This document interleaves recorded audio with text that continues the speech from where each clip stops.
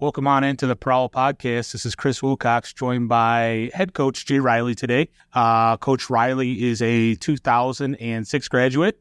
He has been coaching basketball for the past 15 years. For the past 8 years, he's been the girls' varsity coach. So, Coach Riley, welcome on in. Thanks for having me. So, a couple questions. Let's just start off with the first one. 15 years of coaching here at Carroll. Correct. Yes. So, and what does that feel like to come back to the alma mater and coach for 15 years? It's a good feeling. I mean, giving back to the programs that I grew up in. Obviously, I'm the varsity girls coach, but I started as the JV boys coach my first 2 years. So I was rebuilding that program. An opportunity opened up to coach with my sister at the JV level at the girls side. So that's what made me think about making the switch. So I went over there, and I've been here for the last 13 years ever since. I've also spent a total of 6 years with the boys soccer program. Two of them as assistant coaches, 4 as the varsity head coach, and I also did one year stint for the varsity girls soccer team. They needed a coach just to have someone for that year, and the AD talked me to, and I said, but this is just a 1 year thing. Well, it definitely must have been just a 1 year thing as it was. So let's talk about the girls basketball program, because that's what when we look at Carroll girls varsity program, we think of Jay Riley, because that's just the name that's been associated with it, especially in the last 8 years. So, but how has your coaching style from year number 1 to now year number 15, how has that changed over the course of 15 years? That's a great question, Chris. I think it's the maturity level, even when I started coaching the girls, I was the JV coach for 5 years. But then moving to the varsity level, it's a whole different world. The pressure from the outside, getting the wins and losses, to how you interact with the youth. Definitely have seen some changes. I've grown from that. I've talked to other coaches, obviously, since I took over the program from outside, and kind of grasped how others did theirs, how they built their programs. And obviously, it took a few years before things started to click here, till I was able to kind of get my coaching philosophy across to the teams, to the programs. Because when I moved up from the JV to the varsity, I had already had those girls, and it was kind of a different mindset. A lot more time and effort you have to put in at the varsity level, scouting, watching film, picking up tendencies from the other teams, the other opponents. Where the JV level, it was just roll the basketball out and let the girls play. For the most part, I mean, we still had to do some coaching, but we had some quality JV teams. But again, when you get to the varsity level, things matter. So it's growing, and it took a few years to really grasp hold of that concept. After the first 2 years, I wasn't sure if I wanted to do this anymore, because it was a rough time for myself, for the kids, because we weren't producing like we all thought we could have been and should have been doing. So when you talk about the outside noise, things of that nature, obviously, I know exactly what you're talking about. We're talking about some of the parents, some of the public, right? Some of the community members, maybe not living up to expectations. But, I mean, when it comes down to it, at the end of the day, the varsity coaches is about winning. That's how I see it anyways. I'm not saying all about winning, but, being able to put a good product out on the floor, right? And you've been able to do that I can at least count in my head that I know of, because when I asked you, I said, man, 6 years, and you're like, no, 8 years. So I'm counting 6. Obviously, you're at 8. So, so for the last 8 years, right, there's been a product that's hit the floor. Tell us a little bit about the last 8 years and how that's progressed for you. Yes, definitely.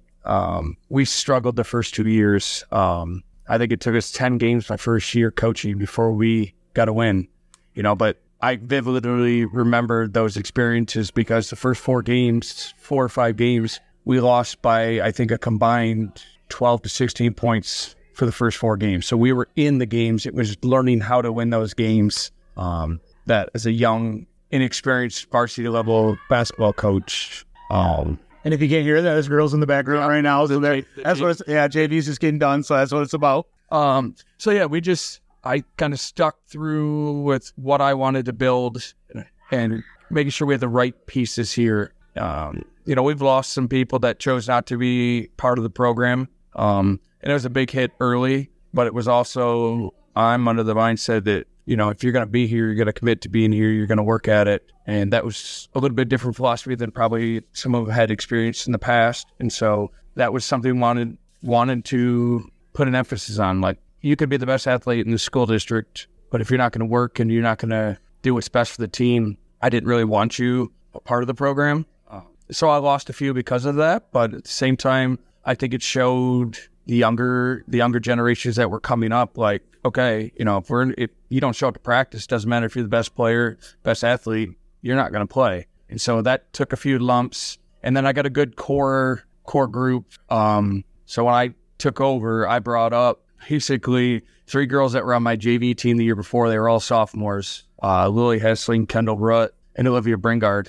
And then I had brought up a freshman as well, Caitlin Larabelle, and that kind of started the building process of the program. We took our lumps, but by the time they were seniors, we hit the 10-win mark, which previously had only been done twice in 25 years, something like that. So pretty big improvement. Yes. So we went from 2-19, 3-18 to 10-11. Still not a winning record, still not where we wanted to be. But I had that core group, that first group of, basically seniors that came along the ride and built kind of where we wanted to go. And then you followed that up, going into the next year. I had seniors, Ellie Hornbacher, Caitlin Arbel, Reagan Ball, Ashlyn Murphy.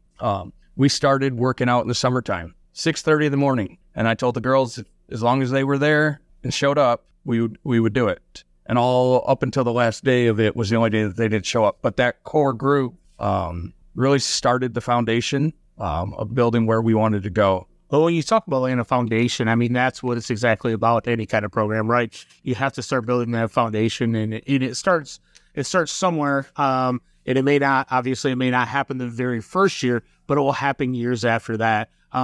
Let's talk a little bit. Obviously, you laid the foundation down, and I'm going to toss it back to the last 4 years. You had I'm going to say maybe a once in a lifetime player. Potentially, there's quite a few girls coming up that I think could maybe rival that all-time scoring leader here at Cairo. You could just probably go on and on. Adeline Moore. Tell me what it was like to coach Adeline, and because from a younger age, she kind of had that it factor, I guess I'll call it. Oh yes, I mean, obviously knew about Adeline all the way from the youth program, moving up through middle school, and then she entered her freshman year, and again, I had the 3 good seniors, Ellie, Reagan, and Caitlin, that kind of knew what kind of player she was and knew that she was going to be the best player. And I remember Ellie at the beginning of the year said, I don't need to be the leading scorer this year. Like, that's not going to be my role. Like, I need to facilitate her offense. I need to get everybody else involved. We know Adeline's the best player, and she's going to take over games. But it was those 3 seniors that kind of brought her in, accepted her, again, bringing in a freshman. This has been your guys' team for the last 2 years or 3 years in some of their cases. And then obviously Adeline exploded. Her very first varsity game went for like 26 points against Carleton, brought us, back. Went out for 49, I believe, in her first week is what it was. Yeah, I think it was 26, 23. And it was like huge. Instantly, everybody knew Adeline's name. The nice thing that year was we had quite a bit of talent around her. So, yes, even though everyone knew about Adeline and everybody tried to take Adeline away, there was other girls that could step up and fill and get some opportunities because everyone was focused there. And then we had a 2-year period where it was a lot on Adeline's shoulders. And at times it was very challenging to coach her because she was so much better than everybody else, not only on our team, but in the thumb as well. And then we had last year, and we got some other pieces that finally clicked around her, and we ended up winning a program record last year of 20 wins. Like, we hit the 20-win mark, lost in a district final game. It's an absolute honor and privilege to have coached Adeline. She 3-time All-State player, should have been a 4th time, somehow got left off the All-State ballots. She's the all-time leading scorer here. I don't know the rebounding stats if she would be that, but I know she had over 1,000 rebounds. So you're talking someone who had 1,800 points and 1,000 rebounds in her high school. Yeah, this is pretty crazy. I mean, the only other female that I know of, she went on to star at Central, and Rita Frost, and you obviously had a special player in Adeline Moore, but I've been already to a few games here this year so far, and you guys have come out with with something to prove, like flat out something to prove. So tell me a little bit about going on into this year and where you're currently at. You're 2 games in. That's right. Sorry. I'm sorry. You're 2 games in, 1-1 currently. So just kind of tell me the mindset of the girls and maybe the mindset that you have this year